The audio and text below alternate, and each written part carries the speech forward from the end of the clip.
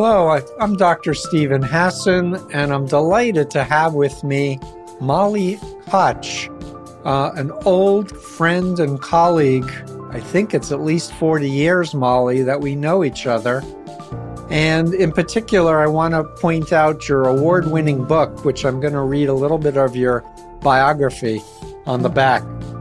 You are a parent coaching specialist who's been helping do educational programs for parents for some 60 years, if I'm correct. Is it 60 years? That's a long time. You've been teaching at schools and workshops. You've designed workshops, and you've helped people basically understand that it's really respect, compassion, acceptance, and love that helps raise children to be healthy adults.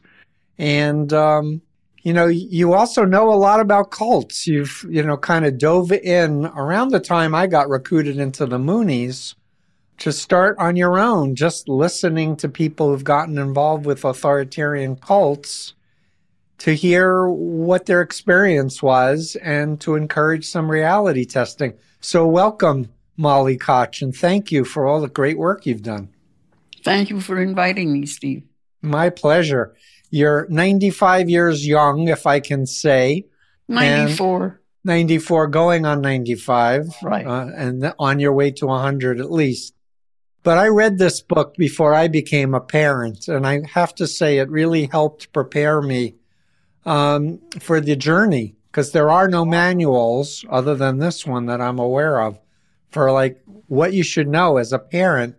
And one of the key things that's still in my head, my son's now 19, but that our goal is as stewards to help nurture each unique soul to be their best selves and not to make them clones of us or make them obedient, dependent beings.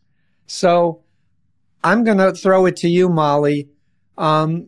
Because in my podcast, I'm talking a lot about undue influence, but I really want to get your best advice on ethical influence and what people should know about parenting. Interesting that you use the word ethical and parenting in the same sentence. Yeah, because for me, in the influence continuum that I talk about ethical and unethical, this side is about encouraging people to be their authentic self, and the authoritarian parenting and authoritarian cults want to create a clone of the leader or the parent who's dependent and obedient. So that's how I kind of think about it in terms of the influence continuum, Molly. Yeah, parents don't realize that when they are doing what they're doing in the way of influence, that they are opening up a channel where the youngster can be influenced through that recent experience, from the experience that their parents are providing, which is very dangerous stuff. I have one line in my book that I love most of all, and that is, a little girl says to her mother, "If I have to be like you, who's going to be like me?" Yes, I love that. And you shared with me your life story video, and I learned for the first time, I've known you a long time, but you were sharing very openly about how as a child you felt like your parents didn't accept you as you were, like your sister did everything to get mommy and daddy's approval, and you were like, well, if I'm going to be the bad sheep, heck with it. I did it. Right. I made the most of it. Right. But I mean, seriously, you went on to marry and have kids of your own. But it obviously formed this passion to help people better parent their own children. Yeah, that started way back in 1956 when I started. Mm-hmm. And I was amazed myself at the progress that we made. The interesting thing about my groups were that at the end of the 8-week program, the participants referred to the group as family. Mm. And I thought that was very significant. that the way I approach people, first by total acceptance, unqualified acceptance, especially in the Black community. Mm-hmm. And when they feel it right away, they can be open to you. Yeah. I found absolutely remarkable change of heart, change of thought, change of methods. Mm-hmm. Yeah, and you've discussed how you realized some of the parents that were in front of you were illiterate, and but they were too ashamed to admit it. Can you share a little bit more about the population, in particular, the populations that you've helped to teach, and kind of some of the things that you did to make people feel heard and listened to and important? Well, I think the initial thing is acceptance, and they feel it almost immediately. There's no judgments. They don't feel they're going to be judged. Nor do I go into any group assuming that I'm there to teach them something. I'd rather be in the mindset of being a support person rather than a teacher. That's fascinating, because that's how not most workshop and program teachers and facilitators think about their job. So please continue. Well, I'll give you a good example of this. Great. I was doing a program in the Walworth City School. These were about 20 African-American women. Mm-hmm. Strangely enough, when I asked them where they were from, most of them came from South Carolina. Yeah. Apropos of nothing. Mm-hmm. However, they did start talking about the pot of beans. That's the way they fed their kids. They had a big wooden spoon and a big pot of beans, and whenever the kids were hungry, that's the way they ate. I was squealed on. Somebody squealed on me and told the director of this program that I had said that, and he called me into his office. The conversation went this way. "What the hell are you doing down there, Molly?" I said, "What do you mean, Bill? Well, you're telling these people it's okay to eat from a big pot of whatever they're eating with a big spoon, and that's it." I said, "What do you want them to do?" He said, "They should be sitting around a table like everybody else and eating with the forks and knives and whatever you do." And I said, "Wait a minute, Bill. When you will supply the table and the chairs, the dishes, the spoons, the knives, the forks, then they can do it. Until then, Bill, they're doing the best they can." And that was my approach to most of the groups, if not all of the groups, was to be supportive. Once they felt supportive, they were open to learning. If I'd gone into a group and said, "You people shouldn't be eating this way," you know where that would land, me and them, right? Yeah, 100%. And so please share some more stories, because you've changed people's lives and their children's children's lives by the approach of unconditional love and respect, being a good listener. When I brought up the subject of respect, many of the African-American parents assumed that respect came from obedience. That was the way they respected their parents, by being obedient. And so we had some very interesting discussions about obedience, which I think they understood. Primarily most of the African-American parents that I dealt with simply did what their parents did to them. I think that's true for all people, is that's your unconscious roadmap. Right. And if your parents spanked you or hit you with a belt or a paddle or whatever and demanded obedience, you learn pretty fast. You didn't want to get whacked. You complied. And then if you didn't, you got put into shelters or foster homes or something else. No, I hung around even though I didn't comply. You mean in terms of your childhood and your family? Right. Right. Yeah. Uh-huh. Yeah. Which is why I respect the rebellious child. Right. They're probably healthier than the ones that are obedient. Yep. You would know about that. Yep. So another thing that you taught me is to elicit from the parents in front of you what their hopes and dreams are for their kids, get them to articulate it, think about it and articulate it, and then you would use those as the motivation for teaching, what kinds of interactions will help you achieve your goals for your children. Could you talk a little bit more about that? Well, you tell me exactly what you mean about the parent having goals for their children. What does that consist of? Well, I just remember a conversation with you where you would, ask parents that were in front of you, like, what is your hope for your son or your daughter when they grow up? Like, what kind of person do you want them to be? Yeah. So I said and you worked with them. I said that in a group. And this mother said, I want my boy to grow up to be a healthy, strong Black man. And I said, well, you got 1/3 so far.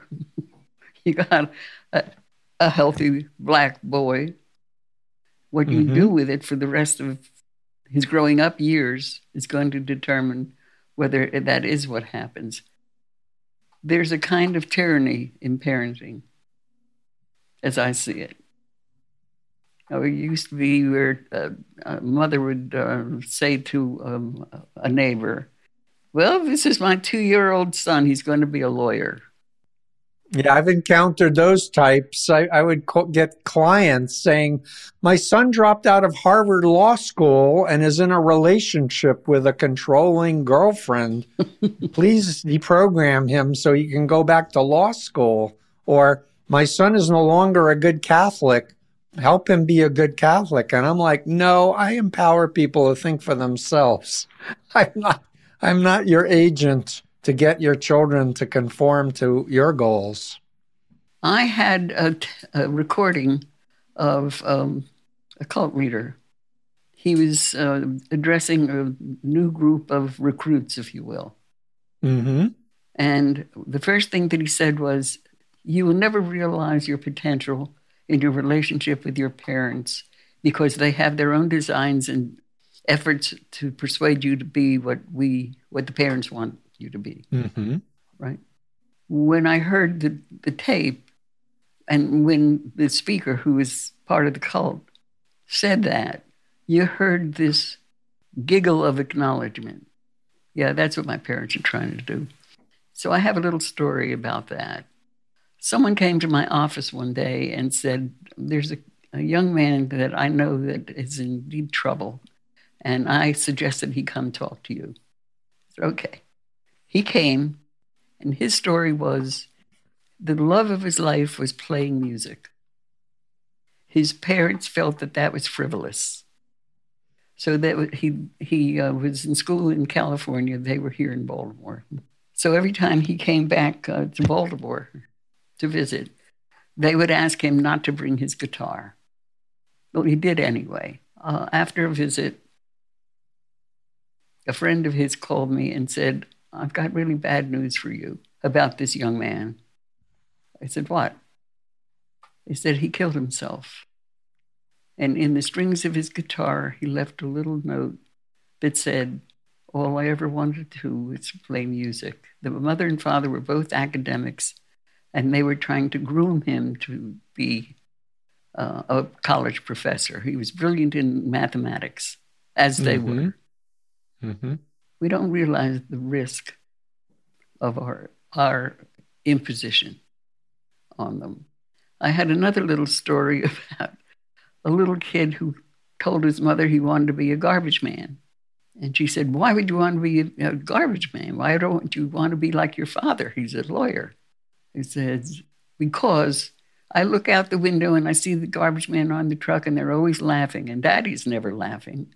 That's great story. Yeah. That's a great story. I got a million of them. So my hope in this interview, Molly, is for you to share your wisdom. So stories is one of the best way to share and uplift people. And please, by all means, share some other stories. I don't know that there's any way to separate the parent and their ego from what they're doing with their children. You know, if the kid is a success in anything, starting in grade school, the parent has great pride for being a good parent who produced this little genius. It's all very self serving. Mm-hmm. What do you do with the kid that doesn't have the skills?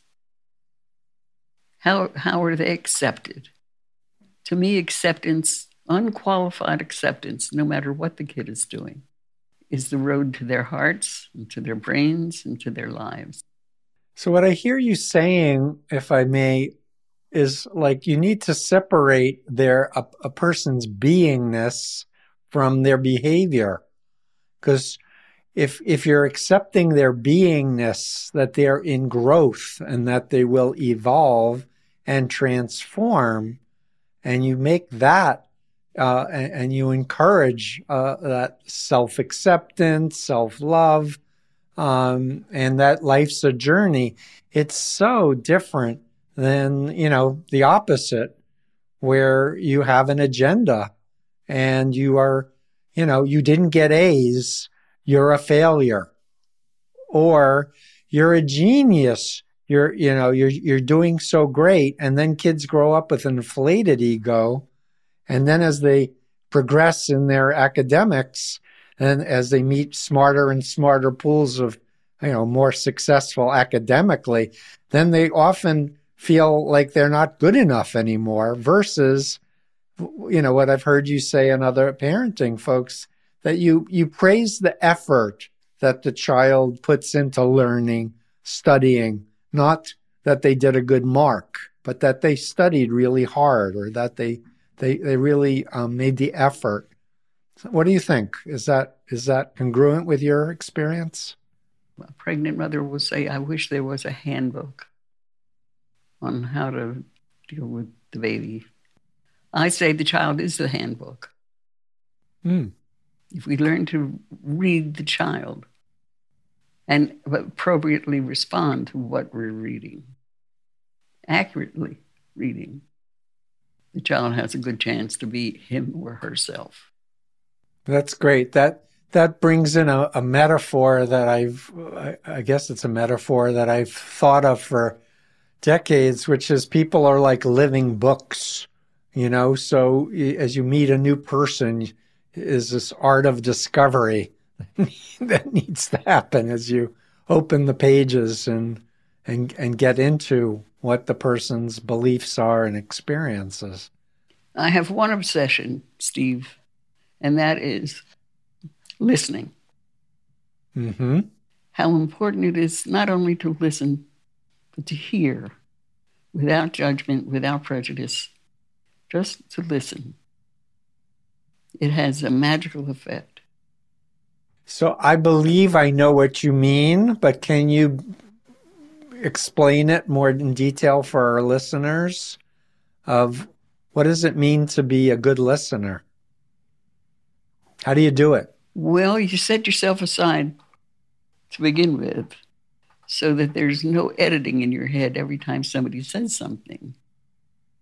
Or to interrupt a person when they're pouring out their heart. And you come in with, oh, yes, I know what you mean. And then you go on with your own tale of woe. That's not listening. There's no connection in that kind of interaction, right? Mm-hmm. But what do we do when we listen? We give a person a chance not only to let us know who they are, but to let them know who they are. That can mean the world, to be self-discovering because someone is listening to you. Yeah, that paying attention, not thinking, what am I going to say in response, or what am I doing in 2 hours from now, where people are so distracted in this culture. And people are opening their phones in the middle of a conversation, looking down, doing texting while they're, with other people. I've seen young people sitting next to each other texting instead of turning to each other and looking eyeball to eyeball and like having a real conversation. Well, I was just talking about people really do need to learn how to be better listeners, active listeners, meaning not thinking of other things and not interrupting and imposing their own interpretations or trying to say that happened to me too, or I know exactly what you mean. Which they don't. Because nobody knows exactly what another human being is experiencing. We can have guesses, but we can't ever say that. That's a huge no-no. I was meeting with a group of ladies. Was it once a month? Once a month. Wonderful ladies. Mm-hmm. The one thing I would not permit, this is very unlike me to impose rules, but the one thing I would not permit was if one person was speaking, no one else was to speak, whether it's whispering to the person sitting next to you or whatever it is. But every person deserves undivided attention. First, because I think they're making themselves vulnerable when they do speak, whatever it is they're going to say, and open to criticism if some people have a mind to do that. But to really listen, and not with your head. Don't listen with your head. Listen with your heart. Because if you're going to listen with your head, you're going to have a lot of reasons to argue with them if you don't agree with what they're saying.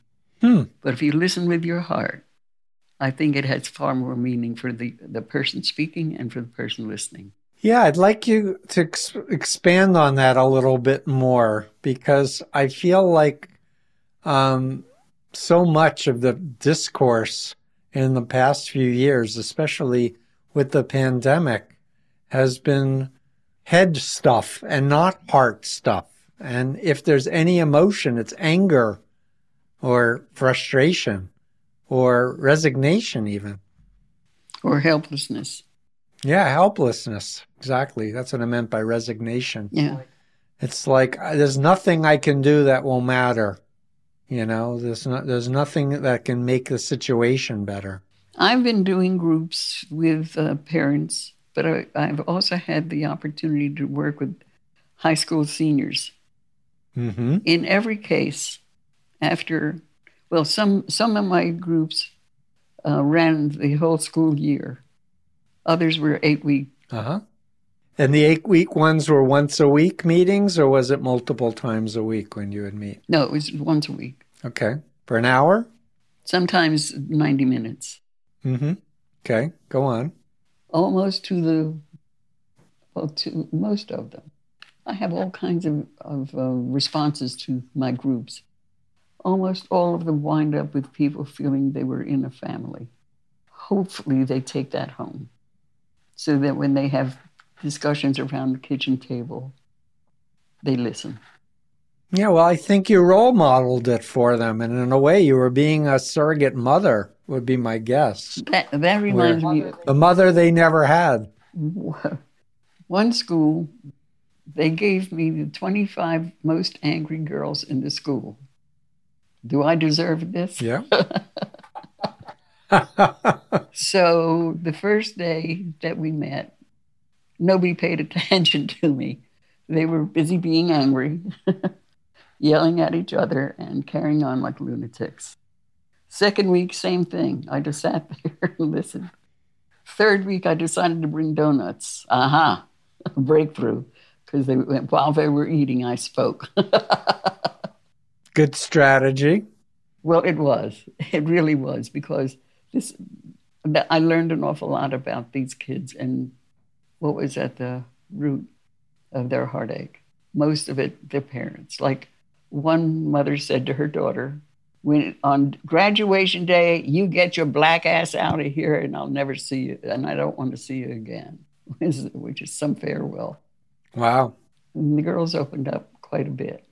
I was absolutely heartbroken. There was no shelter for them. There was no safe place. There was no one who was really going to listen and care about them. And what do they do with that? Right. I do think I make some effect. For sure. I see all these awards and commendations on the wall behind you. I won't Yeah. ask you to explain what they all are, but I mean, you really contributed dramatically in your community. And I only wish that someone can develop a national program that uses your approach and teaches it, and other facilitators can learn. You could do it. I could. I mean, it's something I've had to learn how to be a good listener because I have a little ADD type thing going on. So I'll often, like, if someone's talking and I think of a point, if I don't write it down, then there's an impulse to want to interrupt somebody, which really upsets the person. And it's a terrible habit. And so I've had to really learn. I did read Celeste Headley's book on listening. I forget the exact title of her book, but I thought it was brilliant. I thought it was absolutely great.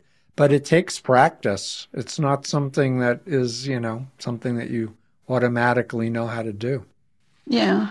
Well, in the course of my groups, we never had a problem with people not listening. At first, maybe yes. But when I did serve as a role model in listening. Mm-hmm. So, yeah, awesome. That works. It's so great.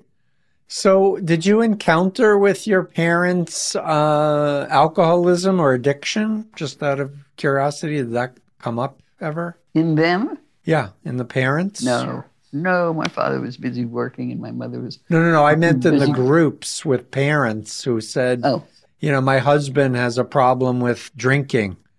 Or, like, did that dynamic ever come up? No, because it was not in the best interest of the group. It was, it wasn't a therapy group. Uh-huh. These people come from, different communities. Mm-hmm. No, I couldn't allow any of that. Sometimes somebody would want to talk to me personally. Mm-hmm. That was as close as it got, but it stayed pretty neutral. Uh-huh. I had one time where two women got into a tiff, and I didn't do anything, and I was criticized for it. Mm-hmm. But it finally resolved itself. And I didn't have to do anything, but it got pretty heated. Mm-hmm. And I didn't think it was my place to interfere. Would you have? I don't know. I think that I am not as even keeled as you. I tend to be more opinionated about whatever theories I've learned or what I think would be good, especially if people ask my opinion. So I'm not sure that I would be as effective as in your approach. I had a mentor. I had an office at the Jewish Community Center. Uh-huh. And one day, this little dumpy man, he must have been about 5'3", came into my doorway. He's all wet from the rain, a crumpled hat. The lining on his raincoat was hanging out of the sleeve. Uh-huh. And he said, "I've come to help you." I was almost tempted to say, "Who asked?" but I didn't. It's going to be nice. He came in and he sat down. He read about me and wanted to help me. So he sat down and he said, "I'd like to help you," which I thought was chutzpah in the first place. Right. And he started talking, and I couldn't understand a word he was saying. No, it was something wrong with me, not him. So I called a friend, a professor down at the University of Maryland, social work. And I said, "I think this man has something of great value to offer, but I don't understand a word he's saying. Would you talk to him?" Mm-hmm. So he said, "Sure." And I told Abe Abramovitz, who was, I can't remember his whole long title, but for 30 years he was doing groups. Mm-hmm. So he went down to see Paul, and Paul called me right after Abe left and said, "He's a diamond, he's a gold, keep him." Uh-huh. I finally learned to understand his language. His favorite term was literal. You're being literal. Literal. Uh-huh. Yeah. So Abe became your mentor? Is that what you're saying? Yeah. I learned a lot from this man. Cheryl's reminding me of a story he told. Yeah, please share. He was at some kind of meeting and somebody got up and said he didn't know what to do. His kid comes into his bedroom at 11 o'clock every night and he can't get him out. And he asked Abe, how do I get my kid out of the room? And Abe said, you're being literal, which leads you nowhere. Where do you go with that? But he was a mentor to me. He had utmost respect for people. For instance, to I think, an extreme. He would have a group of people seated around a table, but he would not ask them for their names. He thought that was an invasion of privacy. No, if the person wanted to say, my name is Molly Koch, and then proceed to talk, that was okay with him, but he wouldn't ask. So what it was, when the parent said to Abe about the child being in the room every night at 11 o'clock, and how do I get him out of there? When Abe said you're being literal, what he meant was he's literally in your room at 11 o'clock. That's literally what's happening. But what he tried to do was help the parent see that behavior serving a purpose. And maybe look at the purpose that's serving and not the actual behavior itself. Right. That makes... I think that's a huge message for teachers and parents alike. Yeah, maybe the child was scared. Maybe the child needed attention, needed time together with the parents. I don't know, but yeah, for me, whenever a child's coming to a parent, it's a good thing because a lot of children don't want to hear anything from their parents. And the minute their parent says, this is a better way of doing it, they do the opposite, just to, because they want to try to figure out who they are. And they don't want to be a version of their parent. Did I also talk about the little kid that wanted to be a garbage man? Yes, you just mentioned that one. Yeah, the father was a lawyer, but he never smiled, but the guys were having a great time. I love that story. It's really great. And I was not sure if I would ask you to talk about this, but I'd like to, if I may, because I listened to your life history video, and you talked about parents watching the radicalization of their children because they got into cults as early as 73 or 1974. And you were one of the first to create a parents group so parents could feel like they're not alone and to think about what they may do to help their children. And you talked about helping hundreds of children, in some cases adult children, to exit destructive cults. Can you share a little bit about that, please? Well, first there was working with the parents. Most of them, in their conversations with their cult-involved child, were angry and perhaps feeling some guilt of some sort. A lot of parents, and that's my experience working with lots of parents for decades, is they take it as I did something wrong. Like I'm a bad parent because my kid got into a cult versus my kid got deceived by some cult recruiter and undue influence processes were put on there. So they were taking it personally that there's something wrong with them or their parenting. Well, yes and no. Yes, for some parents, but for others who feel they did the best job they could, don't understand why their kids would betray them. Yeah, they took it as a betrayal versus the child thinking that they're doing a good thing to follow God or save the world or make it a better place. But for our listeners, I'm sure there'll be a few who are very interested in learning how to de-radicalize a family member or friend who's, for example, thinks COVID is a hoax or They think, the 2020 election was stolen, and they're rabid about it.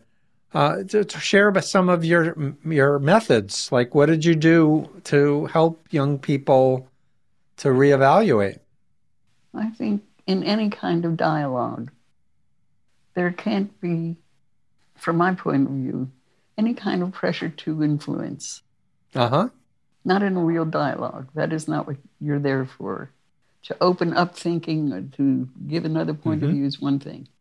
But, for me, my work is to empower people to think for themselves, to help educate them about social psychology, how the mind works, to give examples of other groups that they would agree are destructive or authoritarian. For example, Jim Jones telling followers to murder their own children with cyanide-laced Kool-Aid, and kind of with a questioning, loving approach. Help me understand. Help me step into your shoes. Tell me, go back in time. When did you first meet the person or hear about this group? And just asking people, in a non-judgmental way with curiosity, to share the steps of how they came to the way they were before to where they are now. And in that query, by asking questions in a respectful way, it helps promote people to formulate, how do I explain what happened to me? And often people don't remember key things.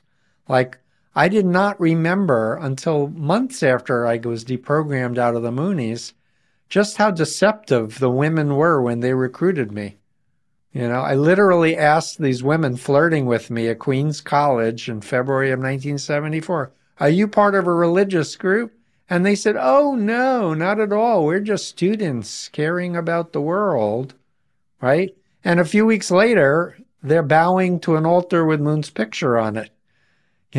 At that point, my critical thinking should have kicked in that they lied to me.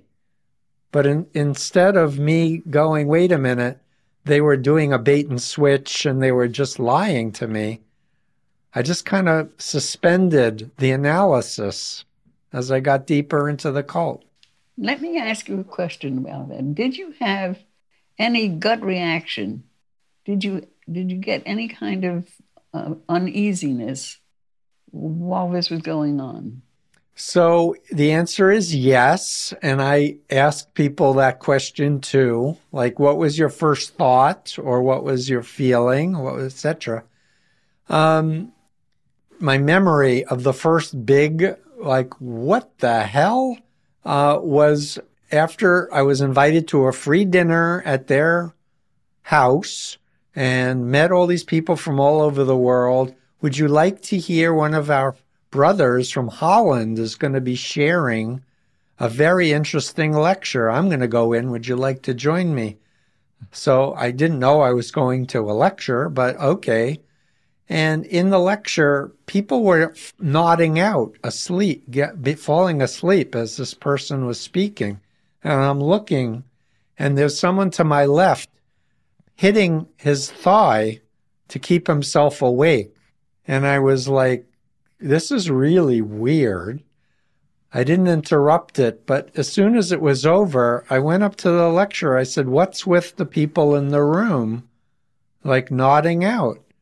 And he said, well, you're not going to understand what was going on, which of course made me more curious. So I was like, I really want to hear, like, what's your explanation? And the guy said to me, well, I know this may sound a little far out, but the power of the truths in the lecture that I was giving was so deep and so pervasive that there were sleep spirits trying to stop them from listening. And I went, what the hell are you? What sleep spirit? What? Like, get me out of here. And I literally, like, walked to my car in the snow, and 20 members walked out in their stocking feet, because you take off the shoes, a la Asian tradition. They walked out and surrounded my car and said they wouldn't let me leave unless they promised to come back the next night. And I was like, this is totally crazy. Get me out of here. So I went, all right, and to get away. But then I felt guilty because I said I would come back. And I was the kind of person, if I gave my word, that's how I was raised. If you give your word to show up, you show up. And I came back. But there were things like that were like, what? And then with the workshop, when I realized it's a joint workshop with the Unification Church, no one told me we were going to a workshop. No one told me it had to do with a church. I'm Jewish. I'm not interested. I want to go back. Drive me back to the city. Oh, we're not going back tonight. Stay the night and we'll drive you in the morning. But then the morning came. Oh, the van left. Sorry. I'll let you know when it comes. Why don't you go in and have breakfast? So it was like that over and over and over again. But in helping me get out of the group, and this is something the deprogrammers didn't do, but I learned to do as someone who was helping people get out, was they should have gone back to the beginning, my first experience. And what did I actually think? Because my first experience with the 3 women flirting with me, because my girlfriend had dumped me, my first experience was, they're cute. Maybe I'll get lucky with one of them. Because I was 19 years old. It was just, it was hormones, whatever. But I had zero interest in dropping out of college or changing my religious beliefs or cutting off from my family or becoming part of a right-wing fascist cult. But you did. But that going back to process is absolutely vital to help people go, wait a minute. If I knew then what I know now, would I have ever joined? And that's a big question, because most people are like, if I knew then what I know now, probably not. And then if they say that, then I know they're on their way out of the cult. It's like, what are they missing, or what's blocking them from the next few steps to, take back their power? I'm thinking of how parents inadvertently make their children dismiss their gut feelings. Yeah, their inner voice, their gut feelings. Yeah. All you got to do is say to a kid, you shouldn't feel that way. Yeah, if it's legitimate, it will stand up to scrutiny. Pay attention. If you're having a bad reaction, it may be your defense system trying to protect you. There's got to be a lot more parenting going on than parenting education. It's very hard to penetrate the Black community with that. They want to stick to what's been done to them. Mm-hmm. Mm-hmm. Although I had this experience. This mother had a 10-year-old boy and a newborn baby. The little boy was put on sniff patrol. That is, the older boy was going to sniff the baby's bottom, and if it needed changing, he was to tell his mother. Well, mother found the baby with a loaded diaper and not told by the older son, which seemed to be a cardinal sin in that family. So she said to the boy in her frustration, next time you do that, I'm going to take the dirty diaper and push your face in it. And then she slapped herself in the head and said, oh my God, I'm talking like my mother. I didn't mean to do that. Good self-reflection and correction when she realized that. Yeah. That was one of my triumphs. When all of my groups, we had the parents assess it in a little note, what did you learn or not learn or whatever. So the mother said, I used to hit my child, beat my child, but after being in this group, I've learned not to do that. I listen instead. And learned a different way to parent. Yeah, it's incredibly important, but it's not being taught. It's just not being taught at the level that it needs to. I feel like there's a certain degree of public health emergency on this. Well, I was not a lone voice. I had the unmitigated goal to train other women to do what I was doing. So there was a group of us going Great. into the schools. No. You had a group, didn't you? Mm-hmm. Yeah. Is Cheryl one of your trainees? Yeah. Or one of your students way back when? That's awesome. That's absolutely great. Is there a story that comes to mind of one of the people that you helped to exit a cult that you feel like sharing? There were a couple. Oh, you'll like this one. This is right up our alley. Mother called me and told me that her son was joining the Hare Krishna. Mm-hmm. Would I come and talk to him? I ran. So I asked him what was the attraction. So you went to the parents' house to meet Yeah. with the son. Do you remember how old the son was? He was in first year of college. Okay. He was dropping out Okay. to join the Krishnas. So I asked what was attractive about the Krishnas. Mm-hmm. They're spiritual. I said, oh, yeah? We're spiritual, us Jews. He says, but this is different. I said, well, how is it different? He said, well, we consider the body, how do you put it now? A bag of urine, feces, and pus. Oh, how do you react to that? It was a little grim. And incidentally, another Hare Krishna said the same thing on a panel with me. Mm-hmm. He gets up and he points his finger at the audience and says, what you are is filled with pus, blah, blah. Right. And I said, I rest my case. That was awful. That's their view. Anyway, so he wanted to join because it was spiritual. I said, well, what do you mean by spiritual? Well, they're not so interested in material things like we are. And I said, well, what's a material thing? He said, well, like eating. I said, well, aren't you going to eat in the Hare Krishna? Well, they do things differently. They do a lot of chanting, and that makes a big difference on your whole system of blah, blah, blah.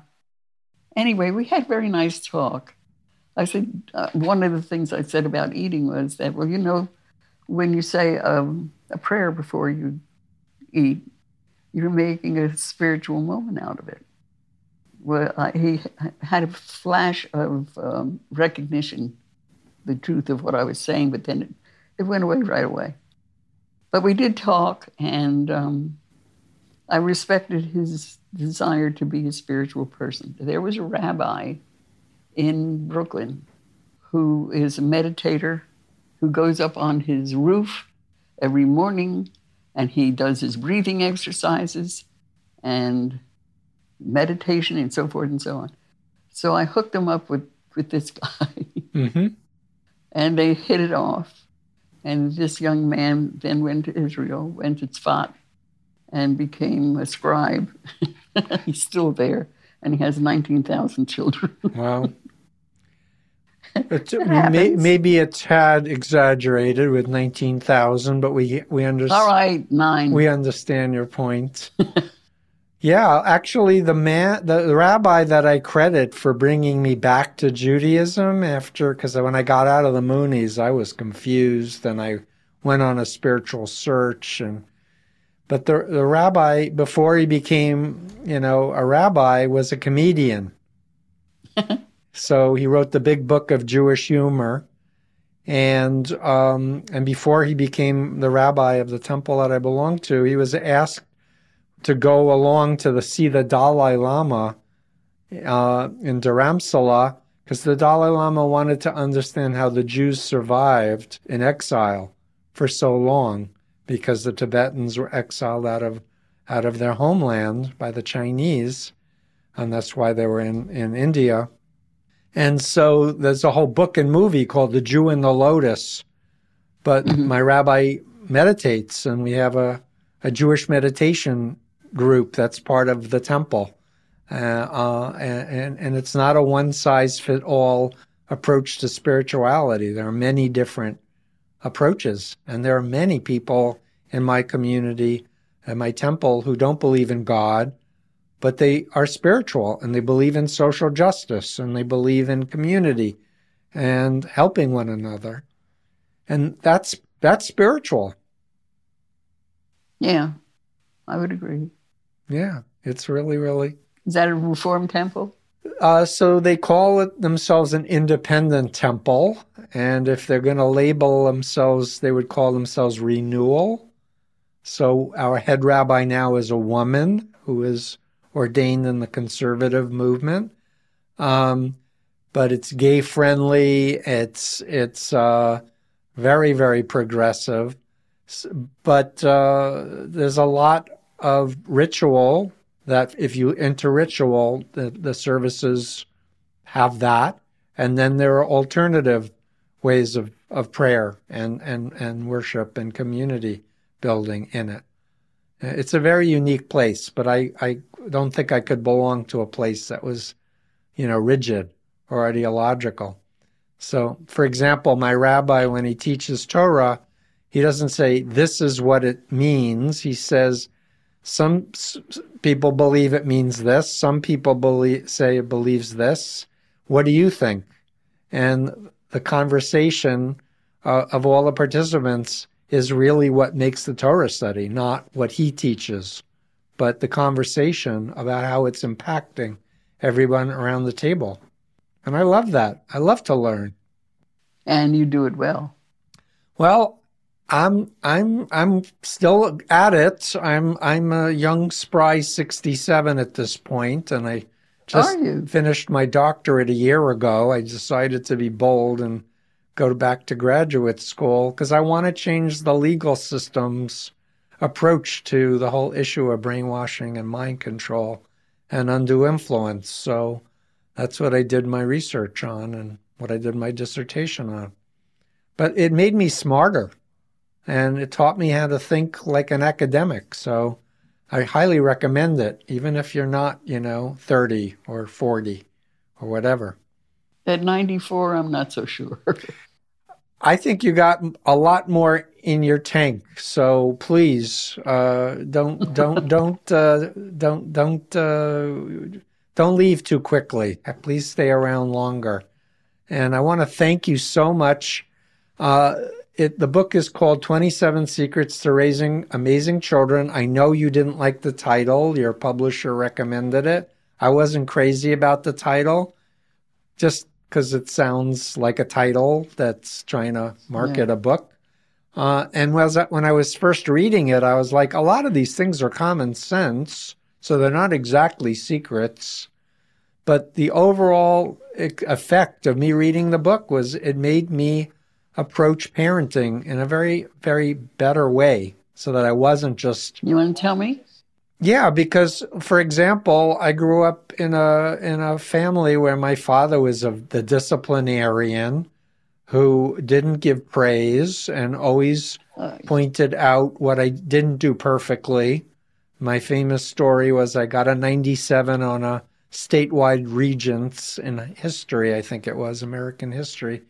And I found out in the state, one other person in the state got 97, and most people flunked it. And I was so excited, I told my dad, I got a 97. Only one other person got 97, and most people flunked it. He said, what happened to the 3 points, Steve? And I wanted to strangle him. I was so hurt. I was so angry. And in my own journey and my own therapy work, I came to realize my father grew up with an alcoholic father who used to beat him and throw things at him, whenever he was drunk. And my father determined when he became a parent, he wouldn't drink and he wouldn't hit his kids. So he helped me in that way. But because no one hugged him or told him, I love you, I'm proud of you, he didn't know how to do it. Yeah. But when I did my book in my 30s, he said, I'm proud of you. Like, there was a journey. And when he died in his mid-90s, he could hug me back. He could say, I'm proud of you. So it was really good for my healing. Oh, yeah. Yeah, and he loved seeing me change my kid's diaper because he would never go near diapers. Like men in the, in that age never did diapers. That's a woman's job, right? Yeah. How many children do you have? We have one son. He was actually adopted from Ukraine, which has now been taken over by Russia, the place where he was born, at 22 months. And quick story, our Russian pediatrician who lived in the U.S. that we were told to hire before we went over to Ukraine because it was a blind adoption, they told us to hire someone to go over the records before we agreed to adopt a child because they have a lot of fetal alcohol syndrome cases and other problems like that. And she read his file and said, do not adopt this child no matter what. Like, this is as bad as it gets. But we had already met our son. We were like, no, we're gonna adopt him. And we fortunately could afford the best medical care to do his eye surgery, his ear surgery, his GI surgery. There was a lot of issues. But it was the best thing I've ever done is be a parent, by far. Wow. That's great. And my son's still teaching me. And I need to reflect when I'm getting short-tempered on what you've taught and what we've talked about in this podcast together, because I admit that I do have expectations for what he should be doing and how to be a responsible adult. And he's not there. So. And are you disappointed? I'd lie if I said I wasn't. And in particular, when he lies to us, it's particularly painful. It feels like acid is being poured on my heart, and, if he does something that is immoral, I have a judgment about it. And we're smart enough to hire a parent coach. So we actually hire someone to coach us once a week on talking with our son. Does that help? A lot. Because he reminds us, like, what's normal, what's normalized behavior for an adolescent, what's concerning and what's abnormal, dangerous, and you need to separate and pick your battles. And he's trying to individuate, so less attempts to micromanage and tell him what to do, and better listening and, keep the door open so he can share whatever he wants to share. And so that's the journey we're on. Wow. It's a wow. I didn't plan to talk about my own family in this interview, but you brought the best out of me. All I can say is you're an inspiration, you're a model. I'm so grateful for everything you've done to contribute, and I hope that people will listen to this podcast or watch the video, read your book, and listen and accept and respect and have compassion for their children as individual souls that they can steward, but they're not in charge. What's the acceptance, compassion, and respect? Acceptance, compassion, and respect, right. That's your words. Yeah. So I'm glad Cheryl could help, because that was my recollection too. So Molly, good health. My love. Thank you so much for everything. And thank you for agreeing to do this with me. I am so proud of you, Stephen Hassan, and all that you've accomplished and all the help that you've given to this world. I can't thank you enough. Oh, that's sweet. I really appreciate it. I am a dinosaur. I'm one of the few that's still at it 45 years later, trying to thank God. Take a bad experience and help others avoid bad experiences or get out of their own bad situations. You've done a lot. Your books, I am sure, are going to have an effect. Yeah. And you just keep doing it, my darling. Yeah, thank you so much, Molly. Take care. You too. That's it for today's episode of the Influence Continuum. I've been your host, Dr. Stephen Hassan. To keep up to date with me and happenings that I think are important, please visit my website, freedomofmind.com. There you will find in-depth articles about cults, mind control, and other relevant topics. You can also find me on Twitter and Instagram @cultexpert. If you want to develop a comprehensive understanding of these topics, I highly recommend reading my books, Combating Cult Mind Control and Freedom of Mind, in that order. These books are a culmination of 45-plus years of experience and will really help you fully grasp the complex web of undue influence. Thanks for listening.